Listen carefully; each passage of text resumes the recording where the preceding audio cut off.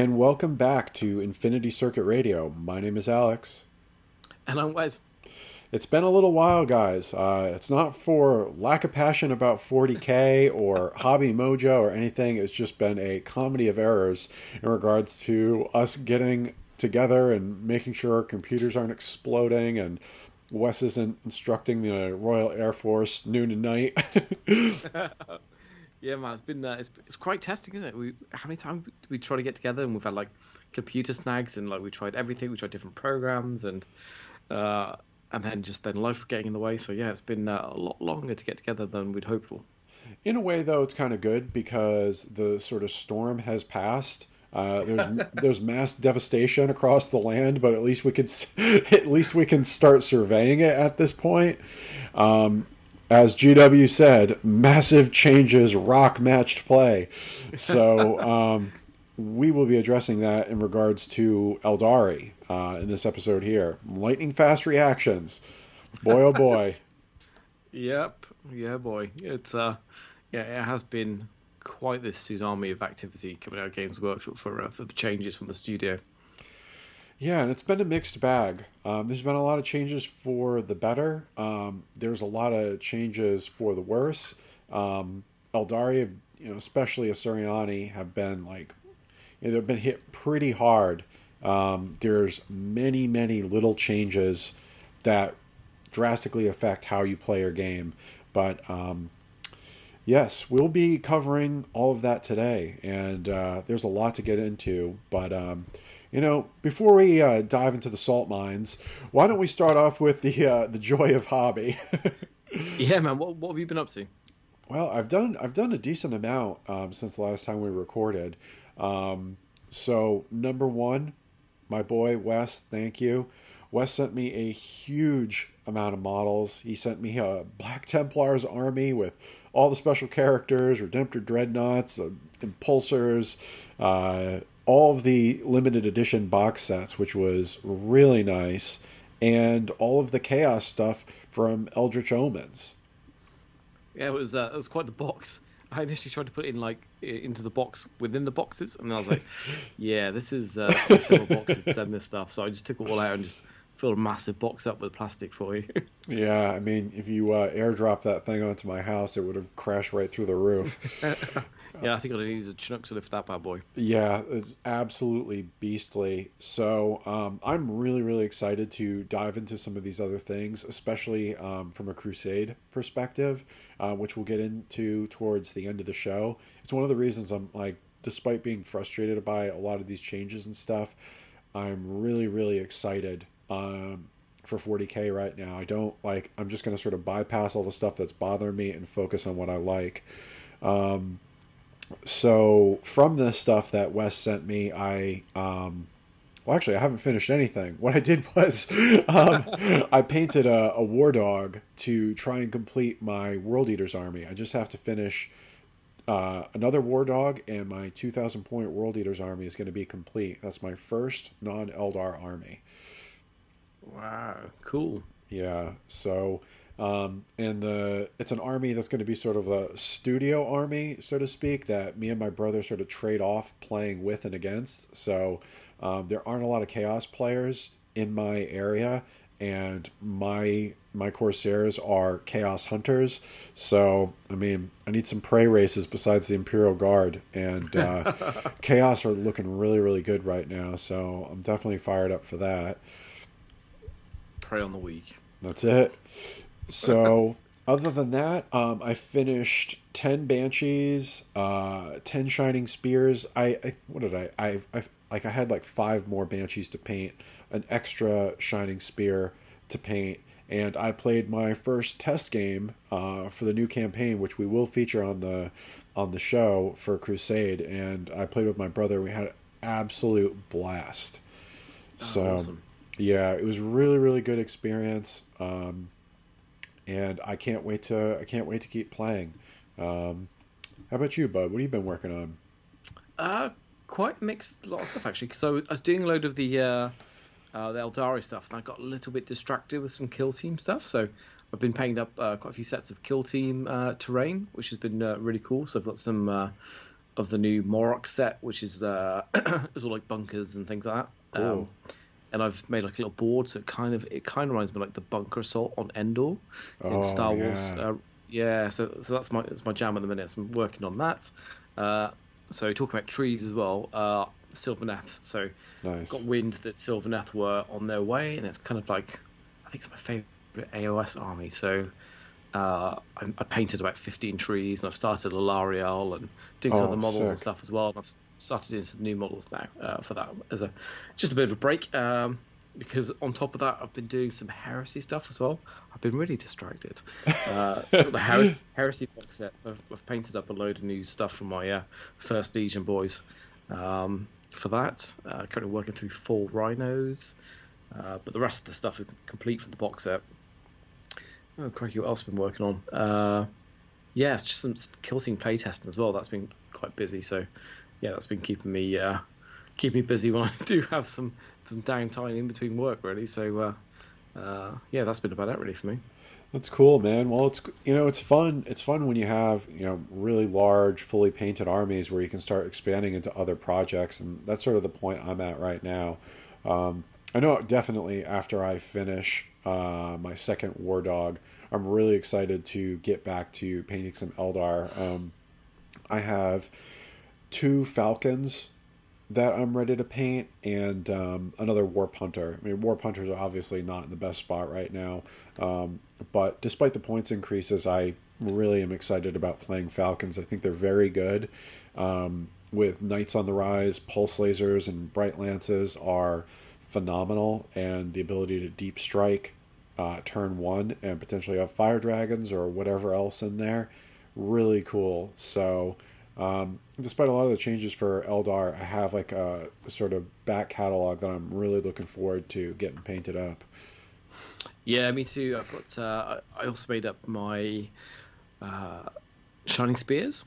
So I've got 2 Sweet. boxes of those. I've made 5 up with the Exarch, and then I've made an Autarch using the bits as well. So I haven't quite finished it yet. I'm still waiting a little bit more inspiration just to make it look a bit more badass, really. So I've got like the core bits of it done, but I'm just yeah, I just want to make it look a bit special.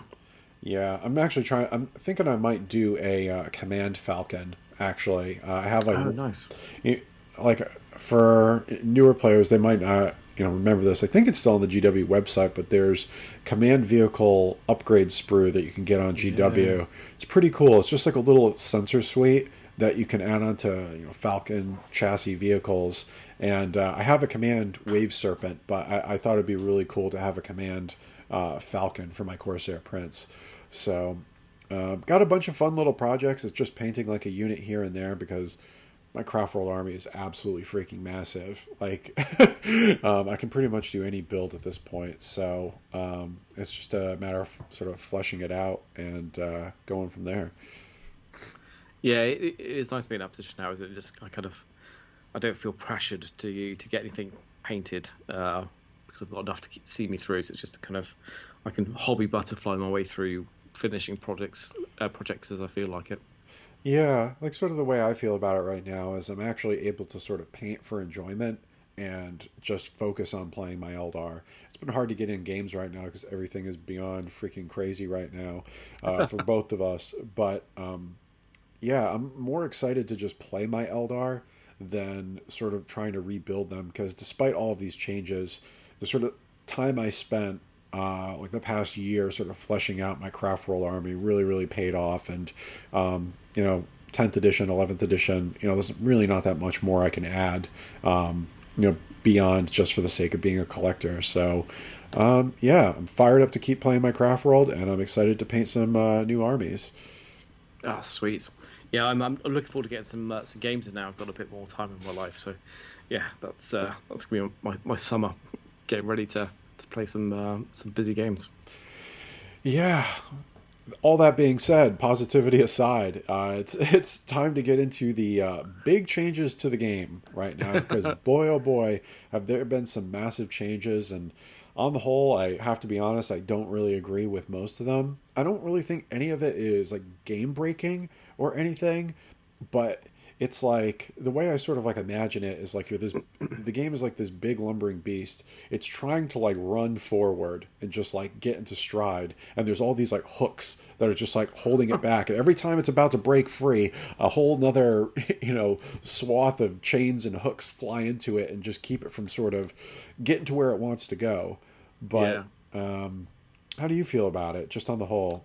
Yeah, so I think Ninth Edition is in an interesting place right now because I think as books have been released, the Ninth Edition power level has been higher than the 8th Edition one. So I think as books have come out, they felt more powerful because they were more powerful, and then they've been retro toned down to like an almost 8th Edition kind of level. So it means every book's come out has been balanced within ninth and then balanced down to 8th, and now we're in a position where actually most of the books now are actually Ninth Edition books. Yeah. So you could almost, I think, my gut feeling, you could almost scrap a lot of the leveling that's been done and just play the Ninth Edition game right now. And most books would kind of be on par. Stand fast a few broken combos here and there, but I think the core books against each other now are in quite a good place. But I think we've gotten to this point now where through the process of Ninth Edition, things have been batted back. The natural process is to bat things back as opposed to let things run as they should be. Yeah, and to that, a lot of the armies have basically gone back to their launch points values. The older Ninth Edition books like Sisters, Space Marines, I think a lot of Death Guard stuff, AdMech. I think some of the changes to like army composition and Armor of Contempt, as clunky and as sort of confusing as that can be when you start factoring in stratagems and terrain and this, that, and the third. I feel like those changes have been pretty positive, but I feel like since the beginning of Ninth Edition, the points values have been with the FAQs and all that kind of stuff. Especially when they like errated the entire game, were like way off. Way off. Yeah.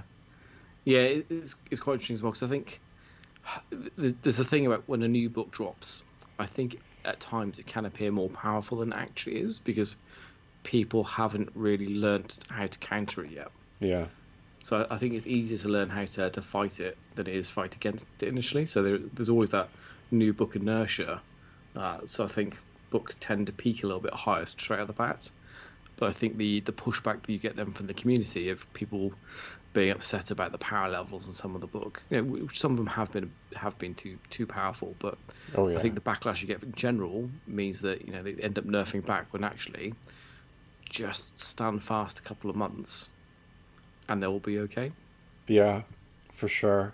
Since we're sort of on that, I think the overwhelming majority of books have been really, really good of the Ninth Edition books. I don't think they were massive problems. I think there's been a few really bad combos, and the only two armies, like straight up armies, that I think really were out of control were Drukhari and Tyranids. And the saga of Drukhari is well documented at this point, but I think that book was so complicated, it was really hard to see like what exactly was going on with it. There's a lot of things I liked, but there's a lot of things I hated. And so in my opinion, Drukhari and Tyranids were the two just sort of overall armies that were way out of control. Which sucks because from a rules perspective, not a points perspective, I love Tyranids. That's like one of my favorite books of the edition. But just to list off like the sort of the offenders, it was like AdMech flyers, Orc buggies, Tau SMS, Necrons are way too weak, and they, for whatever reason, changed the points values the day of launch for Custodes, which was super annoying, and Yeah. that was baffling. And Hail of Doom, Craftworld Eldar. But if you look at the good column, besides like Hail of Doom, Craftworld Eldar, Asuryani, Space Marines, Dark Angels, Blood Angels, AdMech, Thousand Suns, Knights, Death Guard, now Chaos, Space Marines, Chaos Knights are awesome, Imperial Knights are awesome, GSC is really hard but really good. Space Wolves have like, people have finally, it took a while. It took about like 6 months, but they have seen, really good representation in tournament play and have done very, very well. Same with Sisters, and Templars are kind of middling, but they've done well at times too. If you guys go over to like Goonhammer or the Thursday show on the Signals from the Frontline network and go to Warhammer 40k stats, you can sort of see faction representation and win percentage. And so, just for comparison, like a lot of people are like, oh, Craftworld Eldar really needed a hammering and Hail of Doom needed to die. Don't get me wrong. But only 5% of players were actually playing Craftworld Eldar, whereas 12% were playing Tyranids. Yeah. And the people who were playing Craftworld Eldar, we're talking like, your Manny Chimas, your Nick Nanavadis. It's not just the sort of, salt of the earth, RTT guys showing up in droves because it's a very simple army to play. It's not. Yeah. So. Yeah, and I think that's a really interesting comment, actually, because I think a lot of the data and stuff is looked at like high-end tournament players. Yeah. When actually they're probably the 2%ers, probably not even that. They're probably 0.2% of people that play the game.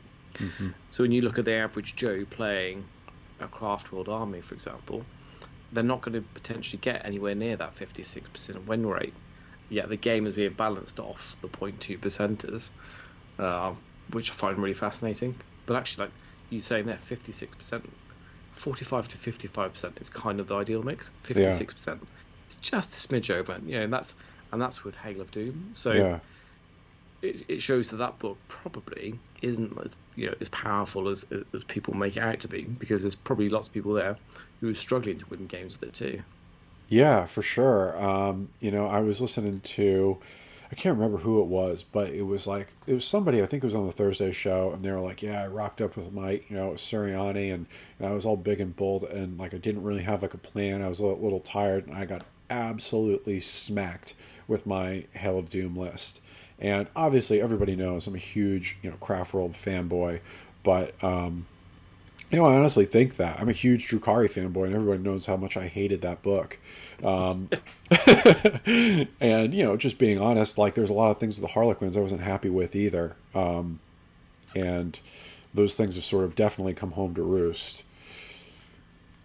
Yeah, it's tricky, isn't it? Because some of these armies do come out the back with things that you're not necessarily a fan of and stuff, and they do end up being a little bit overpowered for the game initially, and they do need to be toned down pretty quickly. But I think a degree of caution about how it's done is. I think probably the biggest issue that they've had during 9th edition is that I think the books have been really quite detailed, which makes it a little bit more difficult to balance. And for, like I say, coming out of the gate, people not necessarily understanding the true power of it until it's been out in the wild for a few months. I think Games Workshop don't necessarily do a good job of messaging. No, they don't do a good job of messaging, and I think especially with the release here, if you look at the Kill Team update and the 40k update, the headlines for 40k were all about, we're smashing up the meta, we're destroying this, that, and the other, which to me is a really, really bad thing. When you read the Kill Team one, it's all about, hey, we recognise there's a few things that are outlying here a little bit, and we're making managed, measured adjustments to things. Yeah. Not smashing through the meta. It really made me wince when I read that headline that they were smashing up the meta. I don't think that's a good way to approach game balance. You don't go in like a wrecking ball. Yeah, and I don't, like you were saying, I don't really think they truly understand like their demographic. Like, everybody playing Warhammer spent like a lot of money on Warhammer, but I mean, I have like, I don't know, 15,000 points of Craftworld Eldar. That's 15,000 points I put together over like 20 years. So like the pro players are the ones that are able to keep up with all of this and, putting up those like eye-popping wins. The rest of humanity is not doing that. It's tricky. It's definitely tricky because I will say at the same time, maybe you would say I'm part of the problem. Like, I want to play the same sort of set of rules that everyone else is playing. Like, I would like to think that I could get in there in a competitive game with the army I like and be able to compete. Like, I don't like the sort of, if I was playing, just say like the difference between narrative play and matched play was like playing Horus Heresy in ninth edition 40k, where it's a completely different system. Like, I don't want Yeah. that. No. I want my skill set to translate, no matter whether I'm playing matched or narrative play. So, I hope that GW will sort of dive into that and give better definition to the game, sort of in that way, and just make it more accessible. That's like the biggest problem right now. Like, I don't even want to play, traveling players, just because it's just too complicated, especially with all the FAQs and all the rest of it. Yeah. Yeah. I completely understand that. And I think that's got a large large topic to discuss, really, about the complexity levels of the current game. I think they've done a really good job of capturing the feel for all the armies, but I think the level of depth, and especially I've noticed it myself, where I haven't been able to play as much as I normally would, and then trying to get back into it again is quite tough, because there's lots of layers in it now. It's not the pick up and play game that it once was, or when you're riding that wave. Once you're off that wave, it's quite difficult to try and get back into it again. It is. It is. But to help you guys, like, get back up on that wave, if you do want to dive back into match play, because narrative play is just waiting there for you. Let's go over some of the Eldari changes. Craftworld Eldar sort of had the most, but Harlequin's definitely had some very notable ones. Yeah, chat about that. Yeah, we're not going to go into like every single points change. You guys can go download the PDF and just look at it. Like, I want to talk about sort of big picture and where do we go from here type thing. So, just to start off with, characters have all gone up 5 to 10 points, the Phoenix Lords included. I thought that they were sort of expensive to begin with. Maybe not Farseers, but I know I'm sort of like on the outside on this, but I'm not particularly wild about Farseers anyways. I thought the Phoenix Lords were the better move. Like, the Avatar went up 10 points. Aspect Warriors went up like 1 point per model. I don't think that's the end of the world generally. Aspect Warriors went up generally. Shining Spears didn't change. Warp Spiders going up 2 points per model, in my opinion, is completely unnecessary. Hawks going up 2 points per model, yeah, that's probably sensible. But I don't know, maybe not with the changes to secondaries, with Stranglehold going away.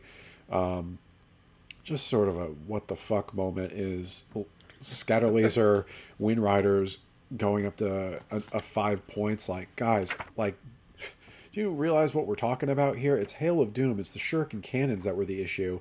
And even then, with changes to Hail of Doom, Armor of Contempt, is this really necessary? Yeah. So I thought Wind Riders were expensive to begin with too, and I think that was like the competitive consensus as well. Yeah, it's I was really surprised by that one, actually, because for me, it wasn't the big boogeyman. It was the Shuriken cannon span that you had. Yeah, Falcons and Prisms went up 5 points. That's a bit of a toughie, because I thought that they were really expensive for what they were, especially considering Prisms need a stratagem to ignore invulnerable saves. I don't know if they were trying to protect Knights against that, but at times you feel like some of these changes are made before they're aware of other changes. Like, oh, well, if Craftworld Eldar players are starting with like 12 command points, a turn, at the beginning of the game, and they're just like blowing away Knights with Fire Prisms, if you go first, maybe that would be an issue. But when you're going down to like 6 command points, 4 if you want a Relic or a Warlord trait, I don't really think that's much of a threat, especially with the rest of the army going up in points, because, like we said, Aspect Warriors are the engine of the army, and they're very expensive. Yeah, I totally agree. And I always thought the Aspect Warriors should be expensive, but I think the Warp Spider one is just a bit off for me, to be honest. Yeah, because they weren't exactly tearing up the meta, and if you were afraid of people pivoting from Swooping Hawks to Warp Spiders are still really expensive and fragile. And I've always said this, like, I don't know, like, who they're trying to protect. It feels like it's Space Marine players, like, but Yeah. if you just took mobility in your army, they're nothing.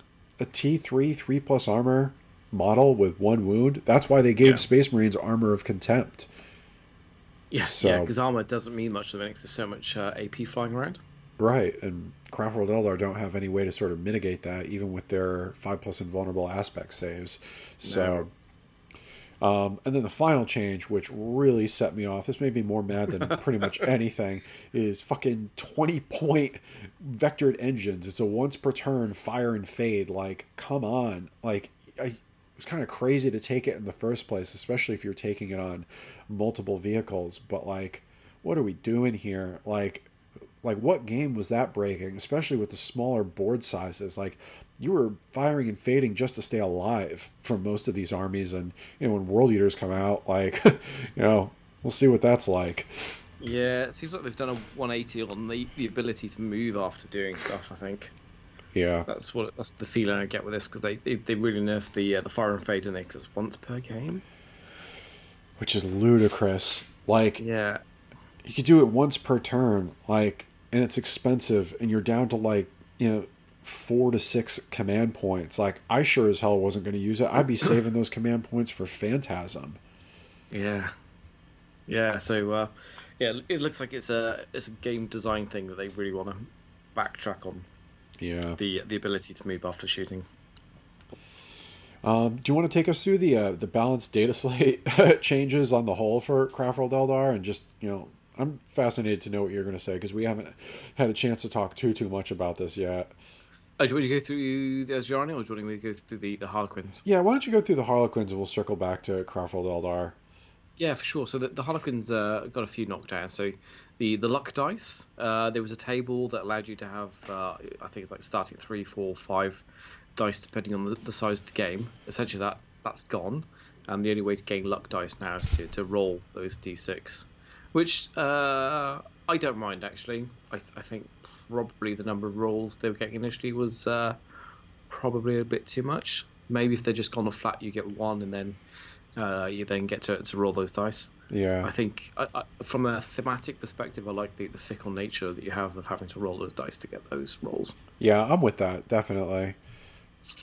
Mirror Architect, that has changed now as well. So at the start of your next command phase, each time an enemy unit is selected to shoot, so now it's what you have to do is, before it's like a bubble aura effect. Now you have to dish it out to one Sadath core unit within 9 inches of you.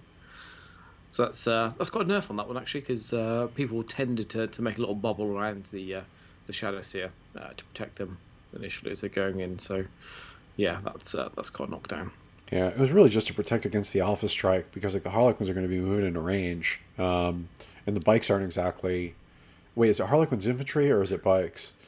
It's core units. Okay, yeah. So, which, as per the book, is just the bikes, but I think it's been changed to factor in being the troops as well. Yeah, and besides, the Shadow Seer couldn't really keep up with the bikes anyways, so it was definitely a bummer. I didn't feel like that was necessary. The luck dice one, yeah. This one, not so much.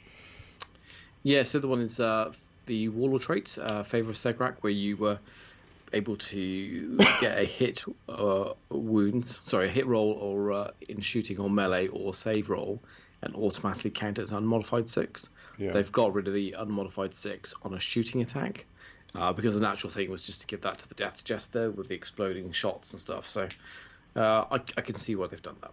Yeah, that being said, I wish like the the Death Jesters, or just like natural data slate, was a bit more beefy. Like the Shrieker Cannon and all that stuff was a bit better.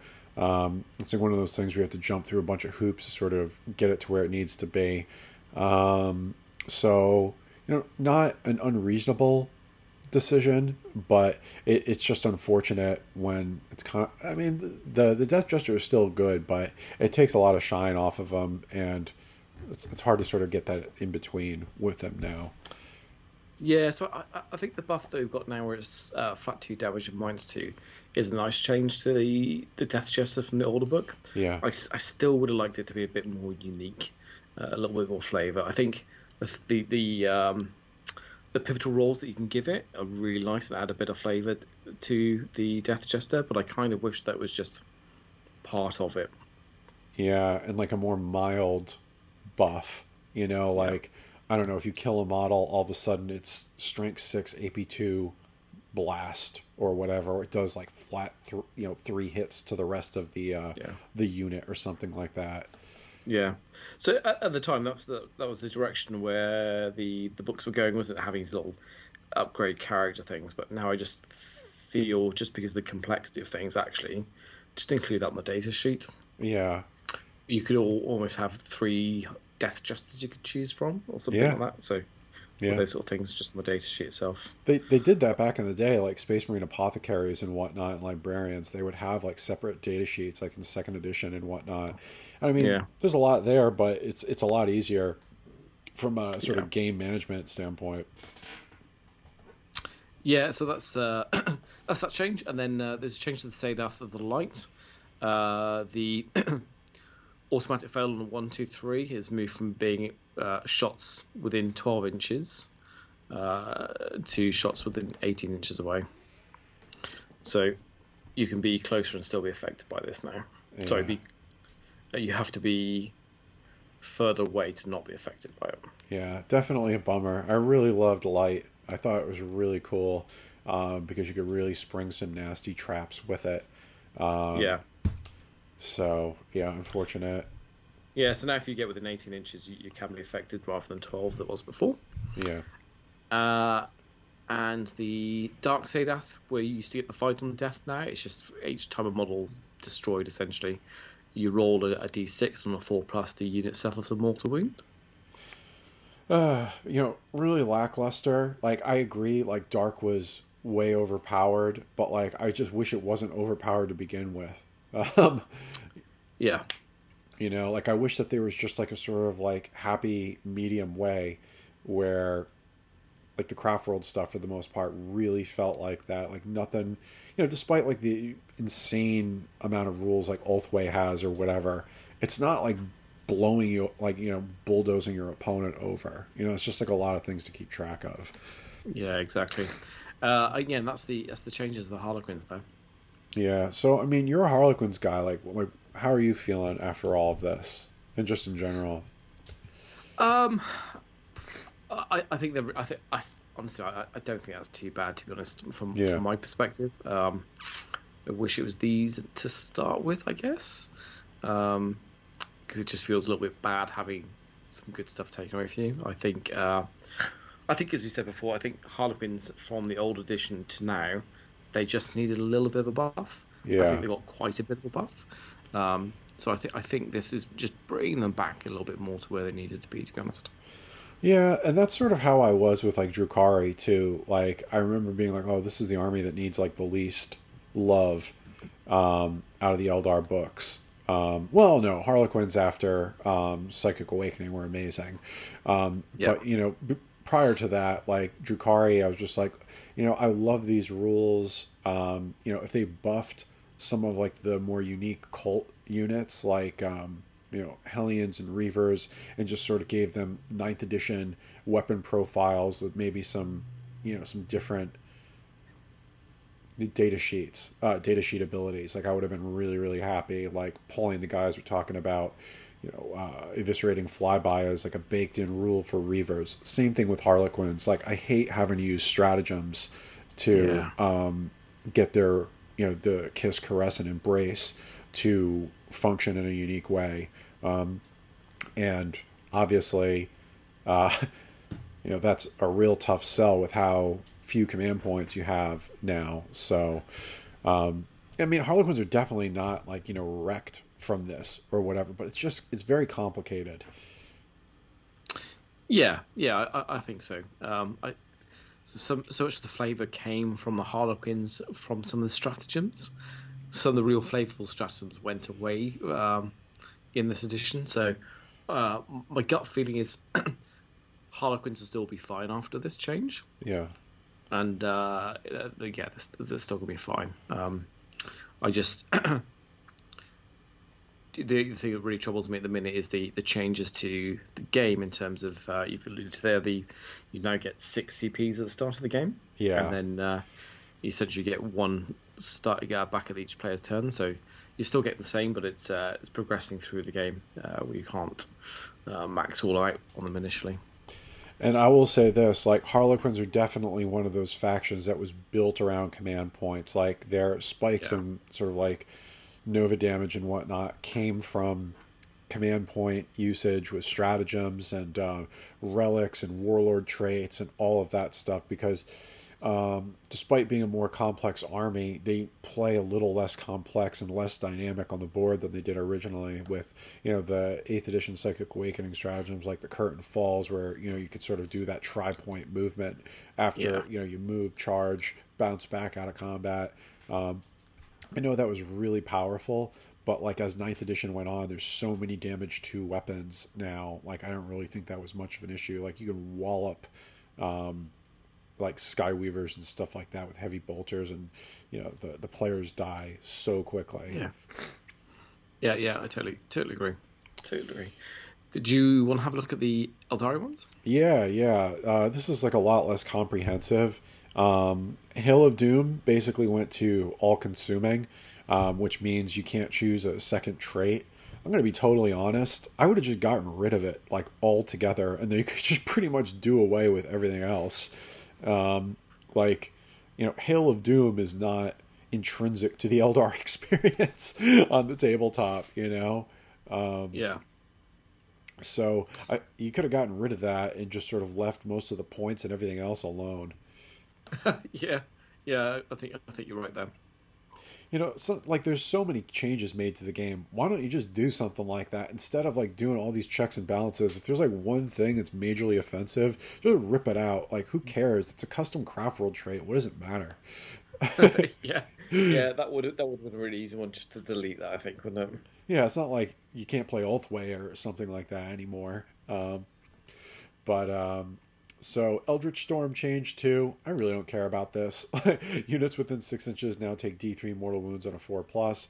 Changed from like the potentially massive mortal wound damage you could possibly do. That being said, that was like something you kept in your back pocket, and you were investing considerable resources to do that. Yeah. So for me, it's neither here nor there, because I just don't play that way. And even if I did, you'll be fine without it. Yeah, exactly. I did like the idea of Eldritch Storm. I've never actually got around to using it effectively, though. Yeah. I'm looking over at Horus Heresy right now and be like, damn, I miss blast templates. Yeah. And for those not familiar... I don't really. Really? No. Like, in 2nd edition, I like the way they work, where you just roll to hit, and if you hit, you could place the blast marker wherever you wanted, but if you missed, you'd have to scatter. But, that's, totally fair enough. Some people hate blast templates, and it did slow the game down a lot. But it did make stuff like Eldritch Storm and Flamers really, really good, which I liked. Yeah, I can see that, actually. But anyways, the last two, these are ones that really pissed me off. Natural Sigility and Fire and Fade. Fire and Fade is once per game. Like, to me, bullshit. Like, so dumb. Completely unnecessary. It's once per turn. Small board size. You've got, Armiger, or the Chaos War Dogs running 18 inches a turn with Carnivores and just like absolutely shredding face. With reduced command points and a lot of like the really deadly combat armies that are coming out right now, very aggressive, fast moving ones, just don't see the point. No. So I'm just 'cause I'm so busy. I'm a little bit out of the competitive meta at the minute. I think you've been keeping up on a bit more than I have. Has that been an issue at all? Not that I'm aware of, because people aren't really playing craft world vehicles. They're playing just aspect warriors. Like, maybe like one wave serpent, maybe like a falcon, like a single falcon with corsairs, which had popped up from time to time, and or fire dragons.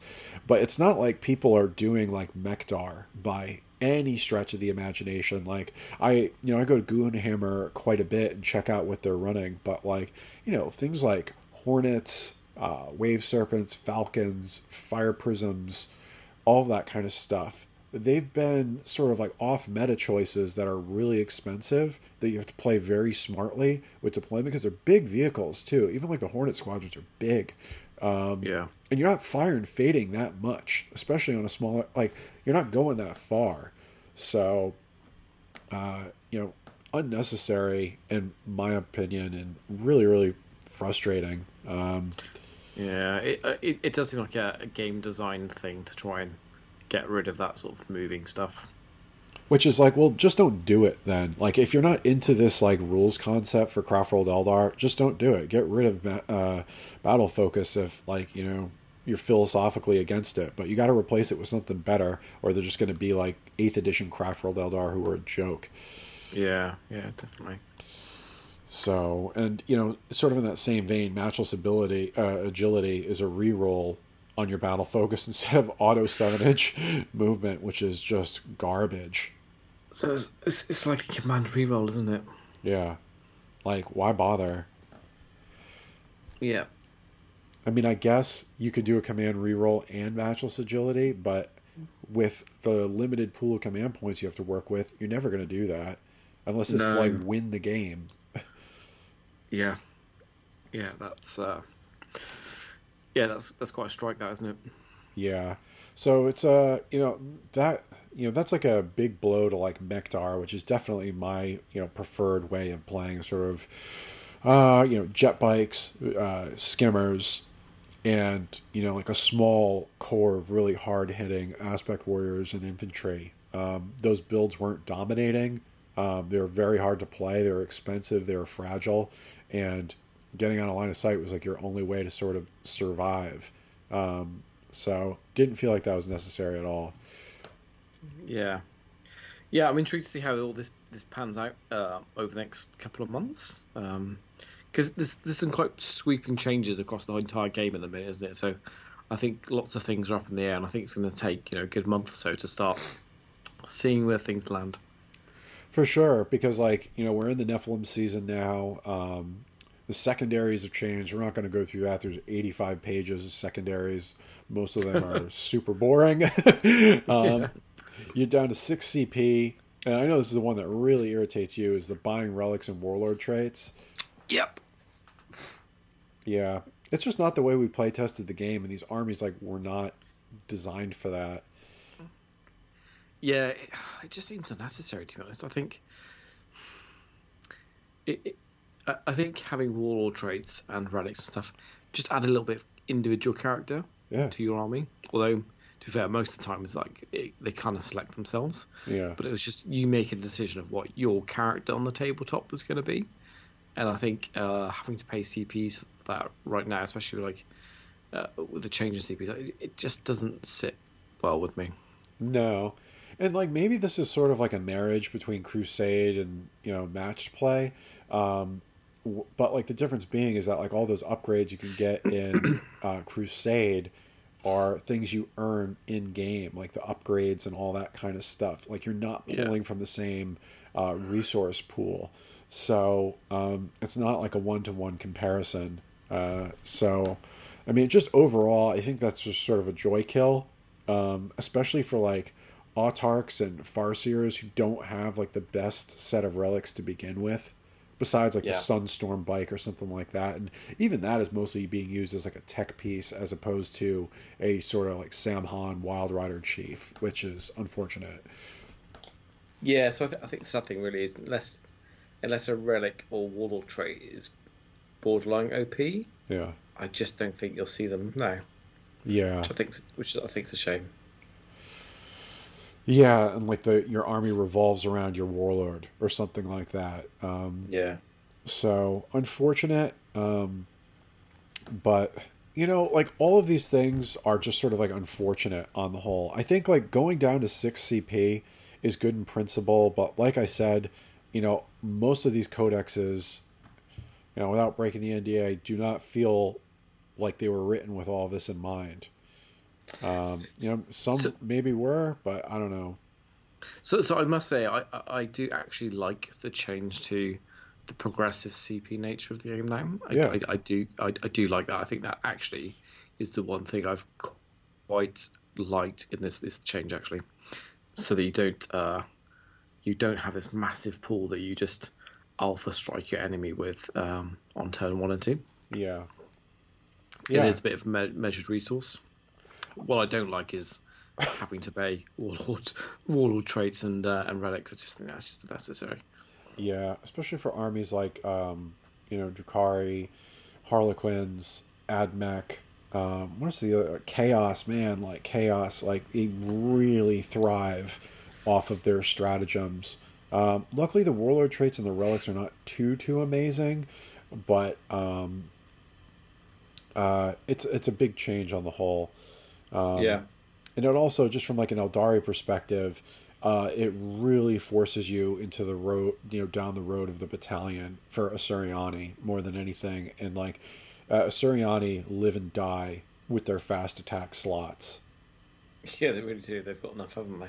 Yeah, those are the heavy lifters for them as a faction. Harlequins are probably less affected because you don't want to like lean too heavy into the bikes. It's more about the players, so it's Yep. not like a huge deal. But they're hamstrung in other ways.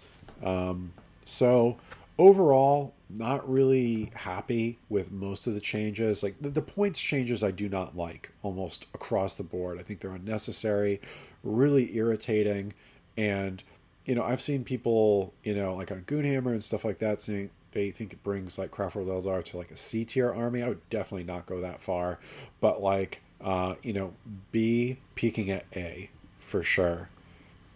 Yeah. I really so Harlequins needed a little bit of knockdown, like a subtle knockdown. I didn't think the Azurani did. Yeah, So yeah, I'm quite surprised they got hit quite as much. yeah.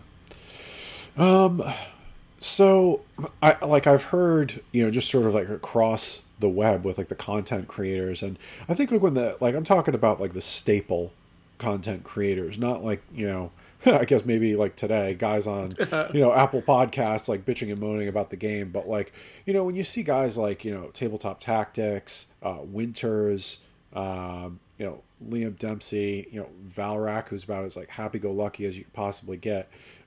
Really just being like the game is broken, like it's too complicated. I don't even know how to play anymore. Brian and Eric were almost like saying that. It's it sucks. It's very disheartening. Yeah, I think Ninth Edition's been quite an interesting edition because they have really nailed what factions should do, but in doing that, it's become too complex.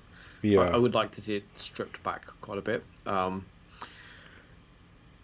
Things like having 20 odd stratagems to try and remember and stuff. I think it advantages people who play more regularly, as opposed to being and a bit able to like put those combos together because they can see them, as opposed to rewarding skill on the tabletop.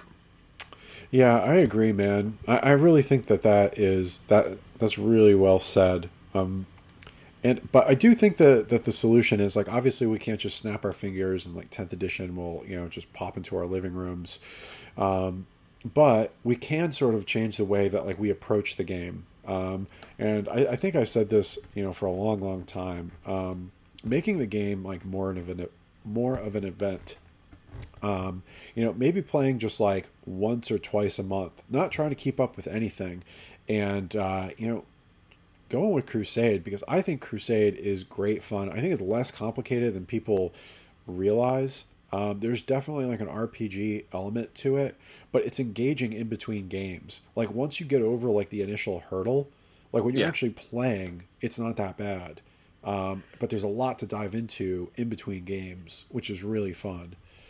yeah, yeah. So I've been thinking a similar thing actually because I think I've come to the realization now that Kill Team is my competitive game because I think it's a tighter game set, and for me, Kill Team is more about how well you play on the tabletop, as opposed to building some crazy combo list that you've seen online or you've added these stratagems together to get some unbeatable combo. It's more about two players getting down to it and actually out matching each other on the tabletop. Where I think 40k is coming for me is really that sort of Crusade and that narrative and getting together with my buddies, and just having a good time and just in a more casual, relaxed way now. Yeah, and just like the way how it's like basically like a escalation, escalation series of games, sort of by default. You can't sort of like work your way around that.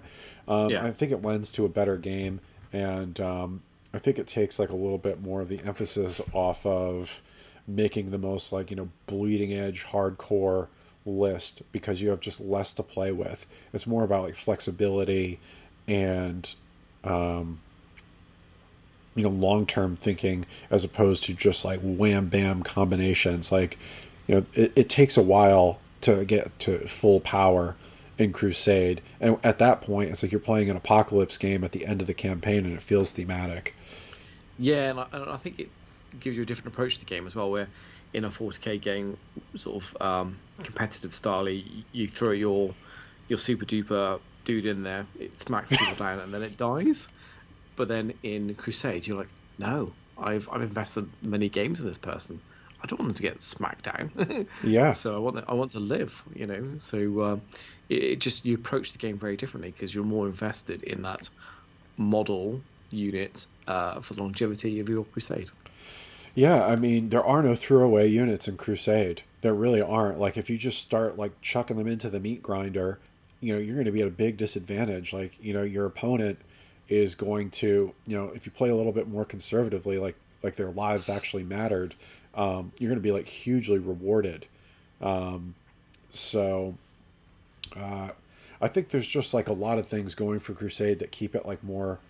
I know people will probably disagree with this. More balanced than like regular 40k. Like I think when most of the ninth edition codex is going back to their, their launch points values, the Yeah, power level stuff is really not that far off.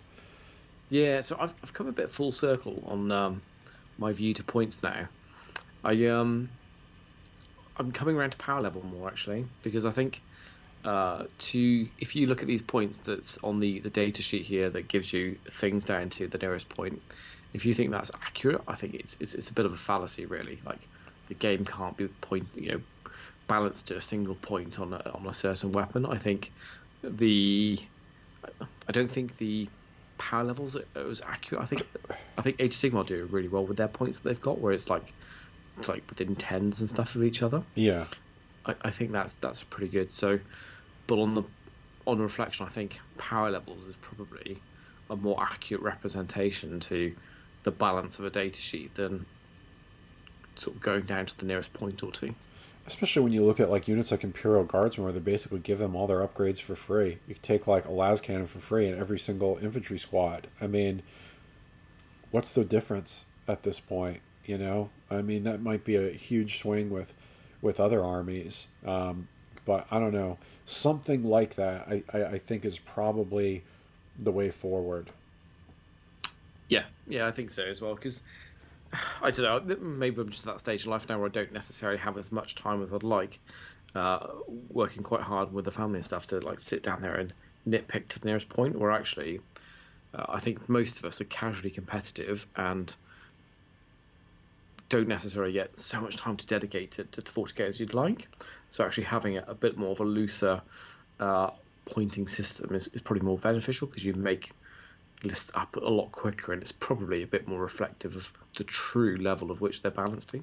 I think so too, and I think it's worth pointing out too that a lot of this stuff it's reached like such a level of complexity. Maybe with more like simplified data sheets in a new edition, it would be easier.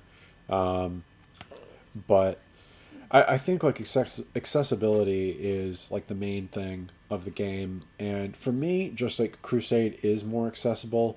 It gives me that it scratches that competitive itch where like I want to win a war. Like I don't really care about like winning a pickup game so much anymore. Especially like I never just go to a random store and play anymore. Like I play with people that I know, people that have cool and interesting armies. Like I want to have a good game, not just like show up and have I want to have a good experience.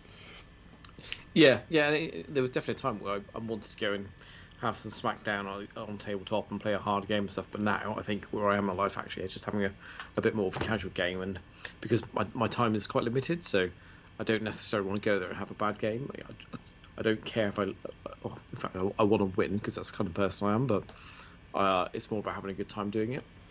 For sure. And I may or may not have said this on air, but I also think that like Crusade is almost like a playoff series. I think it's a better test of skill. Two players, maybe more. I actually think the two-player campaign is sort of like the ideal thing. Two players in a series of games, whoever wins the majority of them wins. Like, you get to adjust to your opponent, their list, their play style. That to me is like way more engaging from like just like a tabletop hobby experience.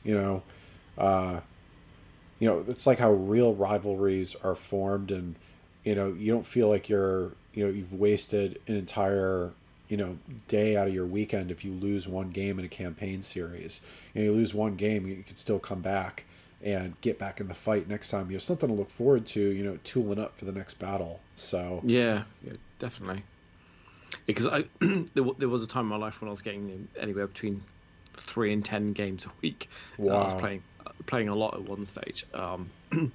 That's not the case anymore, and so playing a lot less frequently. So during that downtime, then you can still have that banter and that rivalry that you're creating your next unit and stuff for your crusade and stuff, and you can fill the in between games with that sort of continuity of actually having a crusade that you're investing in, and still have that banter with your friends in the meantime. Yeah. For sure. I know for me and my brother, we absolutely love it. Growing up playing video games and, playing against each other, like Mortal Kombat, Smash Brothers, all that kind of stuff, it just really translates into that. And I think it's super competitive, and it's a lot of fun. So, because I used to be, I didn't play to the volume of games that you did, but I used to play like once a week. I'd go to the gaming store like every week, just like 5 years ago. Like every weekend I'd go down to the gaming store and get in a game. But I think that had a lot to do with 8th edition. Like, maybe with a simpler game I'd feel that way again, but yeah. I don't have the time to invest in that. It's just very mentally draining. Yeah, I got divorced, so I had a lot of time on my hands, so I went to the local game store every day pretty much and played games, so it was quite a time in my life. Yeah, well, I think it's a better coping mechanism than most. Yeah, but it's nice to have that downtime, and I think some people see Crusade and stuff and think that you can't be competitive with it. Like, it really is. I'd say in some ways it's more so because you're really invested in your army. Yeah. Yeah, and you do not want to die. It's not like regular games of 40k where you're like, whatever, I'll chuck this unit of Guardians into this unit of Bloodletters, or, your Fire Dragons or whatever. Like, if you're playing against Knights or something like that, Fire Dragons are a great tool, but how do you keep them alive? Yeah, exactly.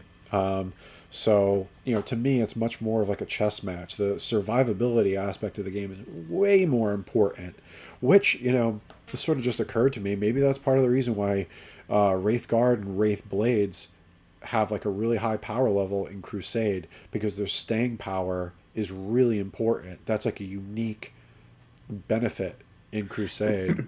Yeah, that's interesting. I hadn't thought about it like that. But yeah, so I'm looking forward to getting a bit more stuck into Crusade now, having seen all the changes that have gone now, and I think it's probably the way that I'm going to engage with 40k, because I still love the game. I still love the armies and the people around it as well. So I think the way I'm going to engage is through Crusade. Yeah. I really just, I have like a really cool army. I just want to play it. And I feel like for the most part, like the rules changes for the most part have been good for the game. It's just the points value changes and some of the CP stuff. I mean, like you said, I like it. I don't like it. There's pros and cons to both of it. But Crusade just feels like a more stable sort of platform, or, console even. You know what I mean? Yeah. So, yeah, I agree. Yeah. So I mean, despite being, relatively salty, I mean, this is not like 9th edition Asturiani FAQ, Rangers losing -1 to hit, and all of that. That was the birth of the Salt Arc. It's not like that. but it's just I'd rather bypass just a lot of like these really fiddly little things, because I feel like most of the ninth edition codex is going back to their core points. Their launch points says a lot, and that's sort of just what I want to go with at this point. Yeah, it'd be really cool to see if listeners Crusade armies actually, and maybe get a bit of a thread going on the Facebook page that I haven't visited for a while because I've been so busy. So yeah, we should get that going actually. I have an absolutely awesome Crusade list I'm super stoked about. I made like the ultimate Corsair prints. Like I invested all of my, pre-game requisition points in just making a super cool character. That really represents my guy. He's like insane mobility.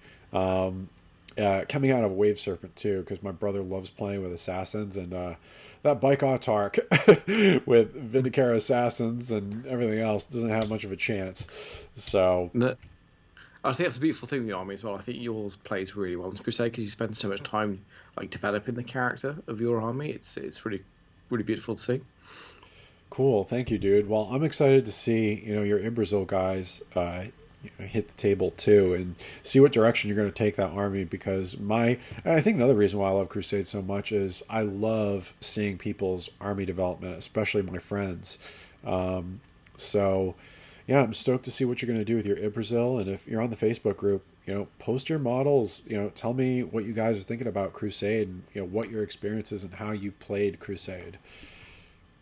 Yeah, so I think a random person I'd like to see is actually Paulie from Real Space Raiders, because I know he's a quite competitive player, but I think his army actually lends itself really nicely into being a Crusade army, because he spends a lot of time on the characters.